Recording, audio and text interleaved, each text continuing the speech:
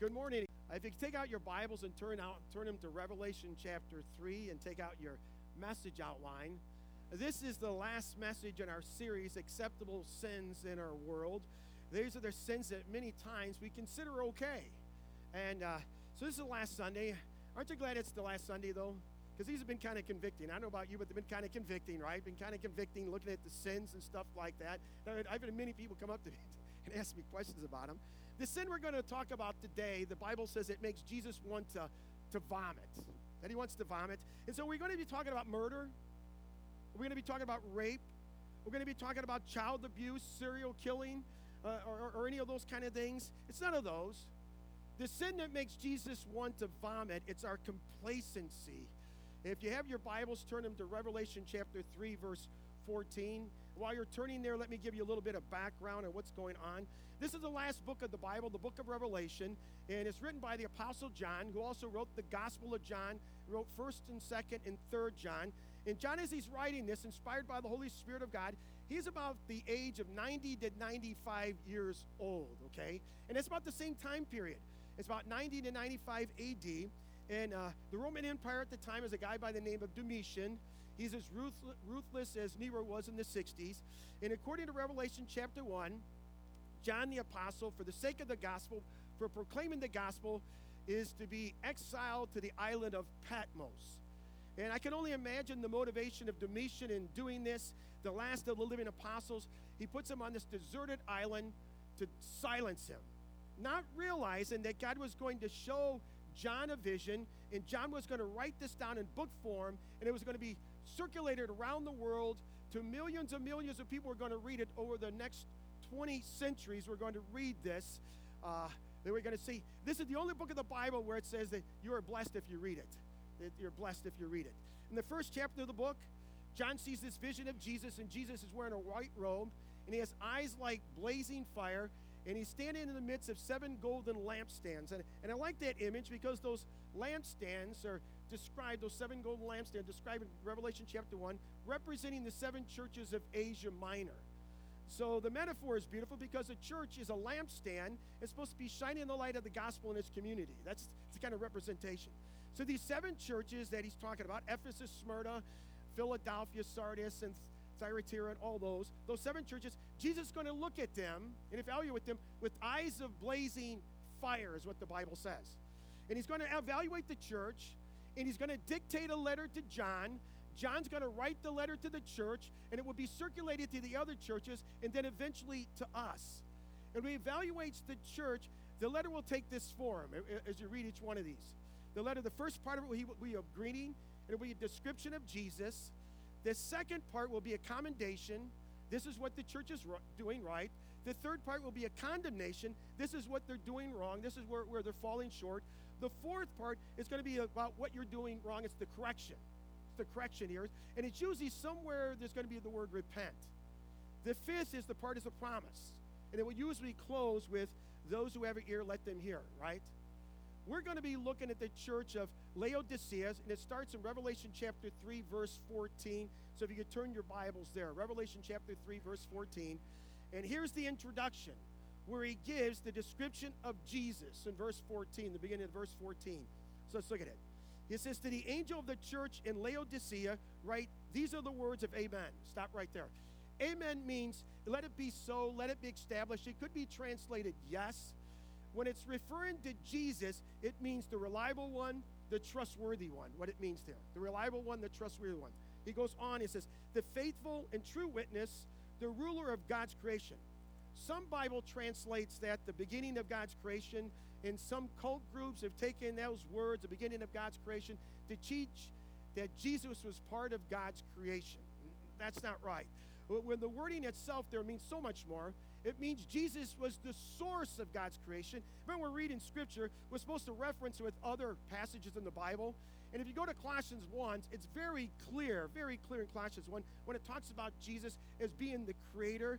And he spoke all things to existence, and he holds all things by his powerful word. He holds all things, sustains them, and holds all things in his hand, it talks about. So Jesus is talking about himself, the amen, and the trustworthy one in this passage. He's talking about himself, giving a description of him.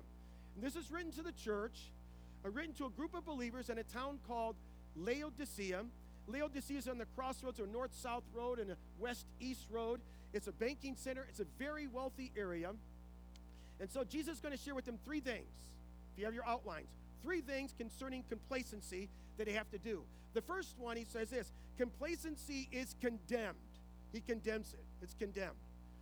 Let's read the first part of verse 15. He says, I know your deeds. Stop there. I know your deeds.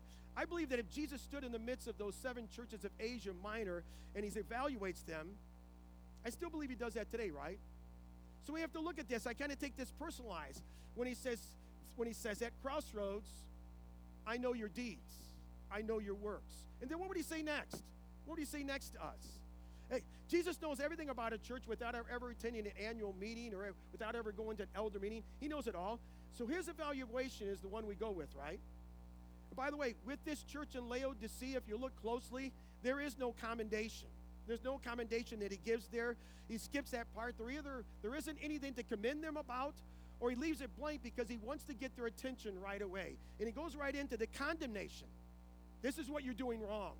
Read second part of verse 15 and 16. He says that you are neither cold nor hot. I wish you were either one or the other. So because you are lukewarm, neither hot nor cold, I'm about to spit you out of my mouth. This causes us to ask a lot of questions because it's pretty graphic. To have Jesus spit something out of his mouth, we got to know, what is he talking about here? In that culture, and similar to our culture, when we look at things, what was acceptable, what was pleasing, either hot or cold, right? We like hot or cold. Nobody really likes things that are lukewarm. We like hot or cold. Probably 30 to 40 years ago, if you heard a pastor preach this message, he would say, it's good to be hot. You want to be hot. Cold is bad. Lukewarm is not good. But in other words, to be hot as a believer in Jesus Christ, to be cold as an unbeliever. But that's not what this passage is saying. That's not what Jesus is talking about here. What Jesus is saying in this passage, I'd rather have you hot or cold. Both of them are acceptable, but lukewarm is not, he's saying. Lukewarm is not acceptable. To be lukewarm, he says, I want to spit you out of my mouth. In the language there, the wording there in the original is more graphic, it's more stronger, and it's almost like I want to vomit you out of my mouth is what Jesus is saying. You make me so nauseated of what you're doing. So the sin that makes Jesus want to vomit, it's not adultery, it's not murder, it's the one we find socially acceptable.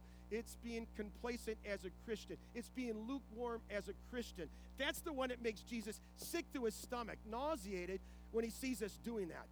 It's where we get to the place in our life spiritually where we think we're self-sufficient, and we kind of say that we need nothing. We're rich. I don't need a thing from you, Jesus, is what we say. We may not say that, but that's the way we act. When we're lukewarm, when we're complacent as Christians, I don't need a thing. And he's going to describe that in the next few verses. By the way, we live in the same in Illinois, don't we? When it's cold, when winter sometimes starts in October here in Illinois, right, and runs all the way up to May, and it's real cold outside, we don't want something that's lukewarm. We want something that's hot, like a hot tea, hot coffee, hot chocolate, hot cider, hot soup. We want something like that. In days like today, when it's going to be hot, what do we want? We want something cold, real cold, right? Like iced tea, iced lemonade, Diet Coke, whatever you drink, right? So cold or hot, those are acceptable, but lukewarm's not. Nobody likes lukewarm. So what is lukewarm? He goes on to describe it in verse 17, what lukewarm is. He said, you say, I am rich, I have acquired wealth and do not need a thing, but you do not realize that you are wretched, you are pitiful, you are poor, you're blind, and naked. The city of Laodicea was known for 3 things. It was known as a banking center. It had lots of money. It was a commercial center in those crossroads. About 35 years earlier, before this was written, there was an earthquake in 60 AD that wiped out the city of Laodicea. And the Laodiceans were able to rebuild this city without any financial help from the Roman Empire. They were self-sufficient. They were a very wealthy city. The second thing they were known for was their textile industry. They were known for their cloths and their dyes and able to put that together with the clothes. They were known as a fashion center.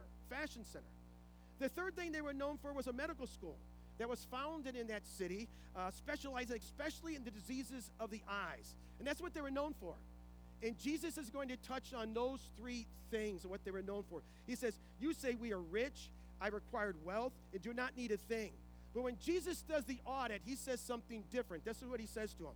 But you do not realize that you're wretched, you're pitiful. Then here's the three things.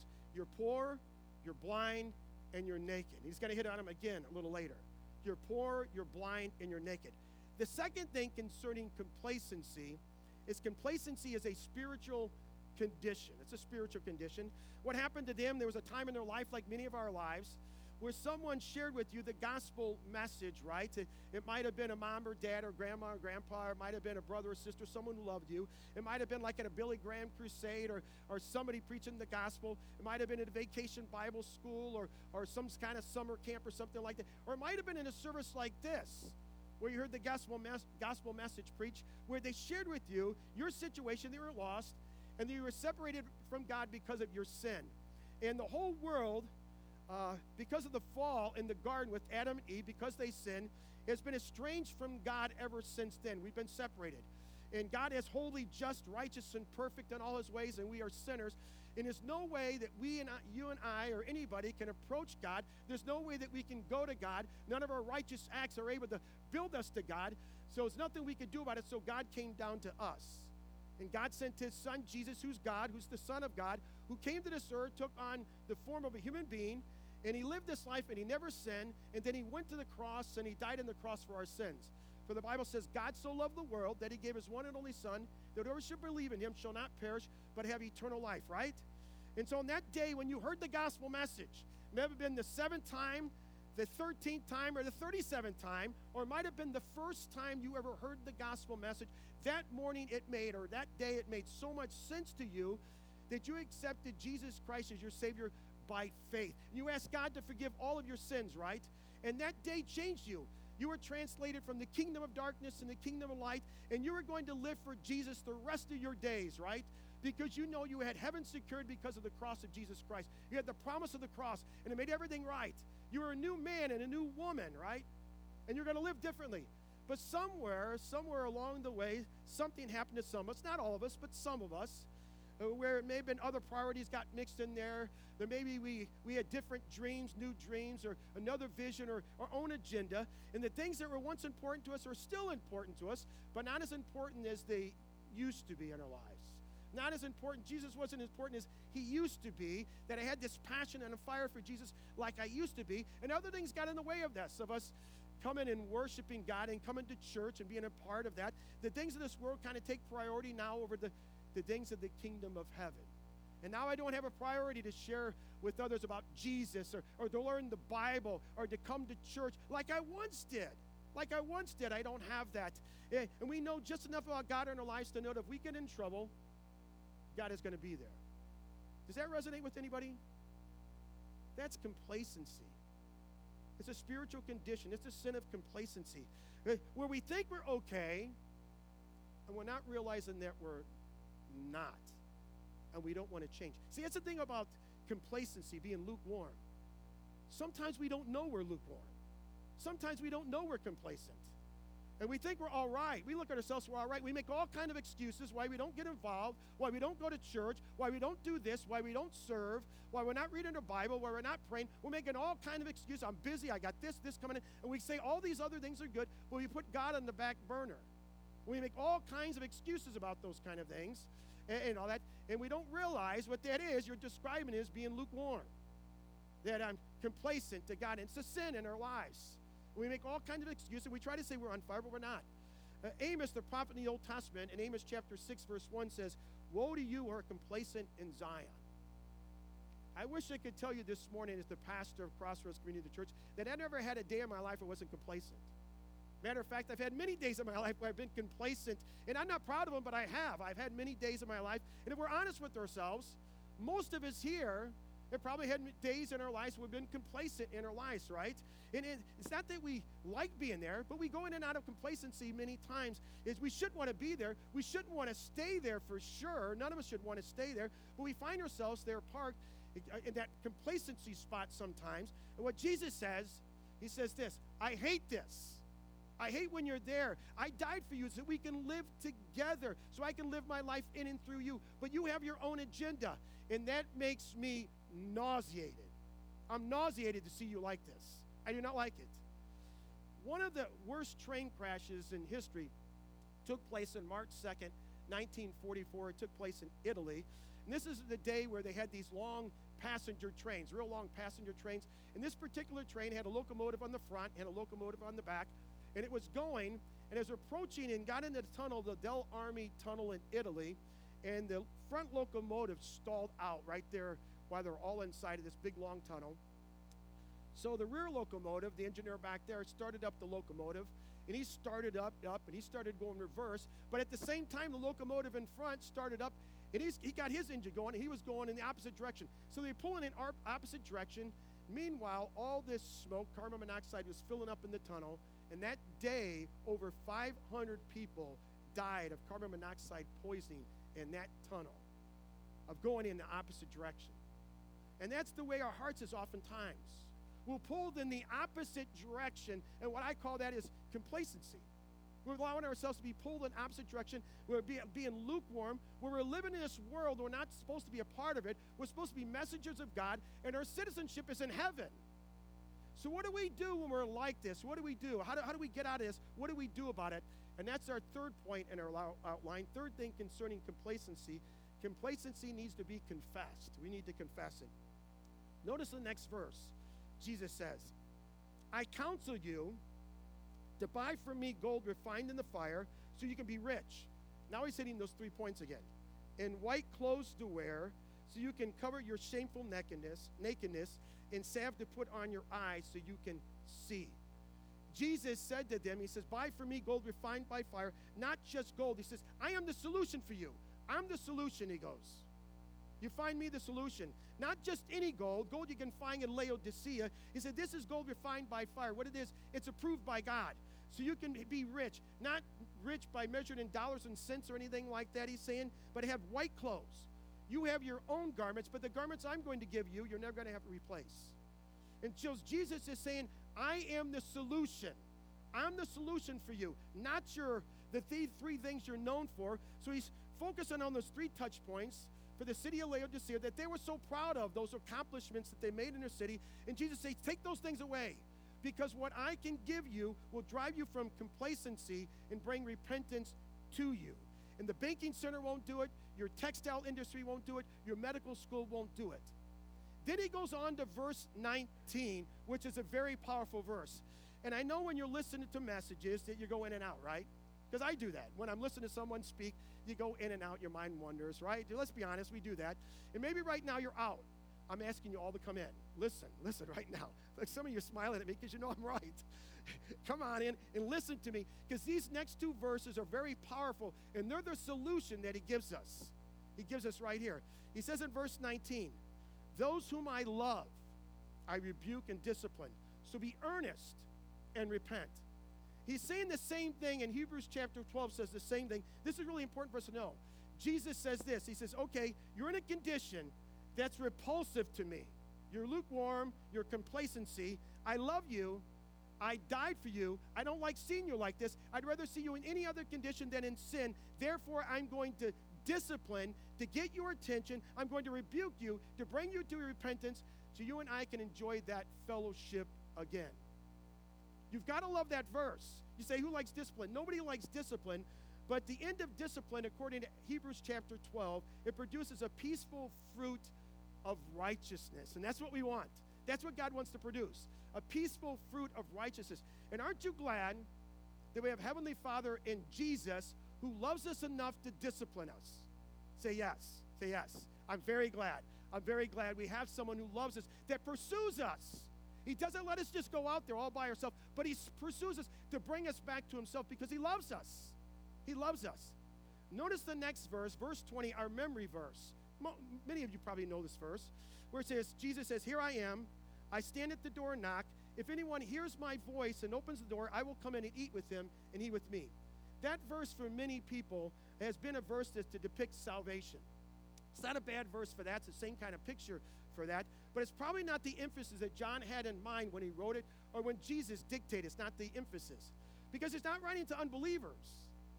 He's writing to followers of Jesus Christ. He's writing to a church that had become complacent. That other things that become more important than their walk with Jesus is what he's talking about here. A church, believers in Jesus Christ, it could be written to us. And the picture is, you've probably seen the picture, where Jesus is knocking on the door, and there's no door handle on the side he's knocking, right? You've seen the picture, right? You guys ever seen the picture where he's knocking on the door? Nobody's ever seen it? Okay, some have seen it. There's a couple of you have seen that picture, but it's a picture. And it's a picture sometimes of salvation. But I want you to imagine the way the passage, according to the scripture here, that Jesus is knocking on the door, there's no handle, but on the other side of that door are complacent Christians, because that's who he's talking to, who have made more things important than walking with Jesus. And Jesus is knocking on the door. We're worship, that we're coming worship and come to church when we can fit it into our schedule, right? And we'll pray if I remember. To read my Bible if I remember. To pray if I need it, I'll pray. If I have to, I'll pray for something that comes up in my life. To share Christ with someone? No, probably not. Probably not doing all those things. So we're in our lazy boy. Picture us in our lazy boy. It's hot today, so we got our iced tea, we got our iced lemonade, and there's a knocking at the door. And we're thinking, man, who is bothering me, right? That's what we do. Somebody's knocking at the door, and it says, Jesus. And our response to Jesus, we are rich. We don't need anything from you. That's what they're saying. That's what a complacent person says. Jesus is knocking at the door. We're rich. I don't need anything from you. What are you knocking on my door for? And Jesus continues to knock on the door, and he says, open the door, because you are poor, you're wretched, you're blind, and you're naked. Open the door is what he's saying. What I find amazing is that Jesus loves us so much that he's actually knocking on the door. Why would he knock on the door? It seems like, hey, they don't want to come to me? That's fine. But he's knocking on the door. He loves the people who are acting in such a way that nauseates him, that makes him sick to his stomach, that he wants to vomit. And he continues to knock. Why? Because he loves us. That's called love. He loves us that much. The things that make him sick that we're doing, he still pursues us. And he's knocking on the door. We're not knocking on his door. He's knocking on our door. That's Jesus. That's the picture of Jesus, because he loves us. That's what love is. And he's knocking on the door, and he says, open the door. And he says, I want to come in. Not to save you, because you're already saved. I want to come in and have communion and fellowship with you. That's what he wants. He said, I want to come in and have communion and fellowship. And so many in our world, so many Christians are willing to leave Jesus out on the porch. They're turning their light on for him, but they won't open the door. They don't open the door. And to open the door simply means we repent. And we'd say, forgive me of the sin. And not that we've done major sin, but the big sin that we've done. And so many Christians do this. They live in the Christian life without Jesus. That's what they're doing. So many Christians do this. They live the Christian life without Jesus. They think they can live it. Oh, yeah, God, I got you, but now I got my own priority. And I'm doing my own thing. Oh, I'll tell people I'm Christian, but they're not living the life. And if you looked at their life, you would see no difference in their life than an unbeliever. You see no difference in their life, the way they act, the way they talk, the way they speak, their motivation. You don't see anything about them that's different. And so they're living the Christian life without Jesus. If we get from our chair, we get up from our chair, what does it take from us? Get us a chair and open the door. We get up from the chair, we open the door. The Bible says that Jesus will come in, and he will live with us, and he will live through us. And that's what Jesus wants to do with all of us. He wants to live in us and live through us, every one of us here. So let me give you the promise, finish with the promise in verse 21 and 22. He says, to him who overcomes, I will give the right to sit with me on my throne, just as I overcame and sat down with my Father on his throne. He who has an ear, let him hear what the Spirit says to the churches. What does it take to get up from the lazy boy and open the door? What does it take to get from the lazy boy to a throne, to the throne? What does it take? He says, open the door.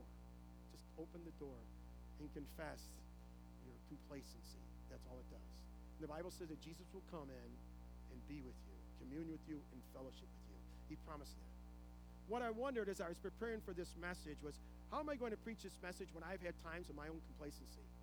And then I thought, how am I going to preach this message when probably most of the people there had times of complacency in their heart? And I thought maybe I should just open up and have everyone just come forward who's had times of complacency in their own heart. And I thought that'd probably be everyone, right? Probably every one of us would have to come forward and say that. So I thought, what if we just did it at our own seats, right where we're at, and we just come before God this morning and we confess our hearts of complacency. The thing about complacency, though, is if you're complacent, you don't know it. Many times you don't know you are. You think you're all right following Jesus. But I'm going to share with you in a moment about what that might look like in your own life. And all you have to do, if Jesus is knocking on the door of your heart right now, he's knocking. All you got to do is open up the door. Don't leave him on the porch. Open up the door, let him in, and confess your heart of complacency. That's all you have to do. And so what I want to do is just giving us an opportunity to do that, just to do that this morning, where you just confess the sin of complacency. We've all been there at some time in our life, complacent. And by the way, this is not the case where I'm going to read my Bible more. I'm going to go to church more. I'm going to pray more. It's not about that. It's not about that at all. This is not doing more. He didn't say that. That's not what the passage says. And I want to stay according to what the passage said. It just says, open the door, and Jesus said, I'm going to come in. That's all he's saying is I'm going to come in. And if we open the door, and Jesus is going to come in, and he's going to have fellowship and communion with us, if we open the door and we're sincere in opening the door and let Jesus in, he's going to change our hearts, right? And then our hearts are going to change. And then I'm going to want to be in church every Sunday. I'm going to want to be here. Not because I have to, because I want to, because I want to worship him. I'm going to want to get in the Word of God. Not because I have to, because I want to, because I want to grow and I want to learn about him and I want to change. I'm going to want to be in prayer because I want to talk with him. Not because I have to, because I want to. I'm going to want to serve because that's what followers of Jesus Christ do. I serve in a ministry. I get involved and I'm serving. That's what we do. And if you're here today and you say, well, I'm not doing some of those, check your heart. Because followers of Jesus, those who walk with Jesus, are doing all those. We're walking with Jesus. We're serving him with our whole hearts. Jesus doesn't want part of your heart. He wants all of you. And he's not satisfied till he has you, all of you. And he's knocking at the door of our lives. He's on the porch knocking. Are we going to let him in, or are we going to let him stay out there by himself? He says, invite him in.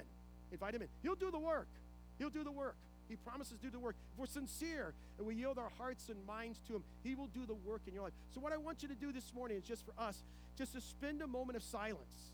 And then I'll close in prayer, and then we're going to sing a song. Just between you and God, where we're going to bow our heads and close our eyes, and you just confess any sins of complacency in your heart right now. Okay? That we get right before God. Because we've all been there, guys. And some of you might be there right now. And some might be say, man, I'm kind of there. I'm kind of serving, but my heart isn't sold out. I'm not on fire for Christ like I once was.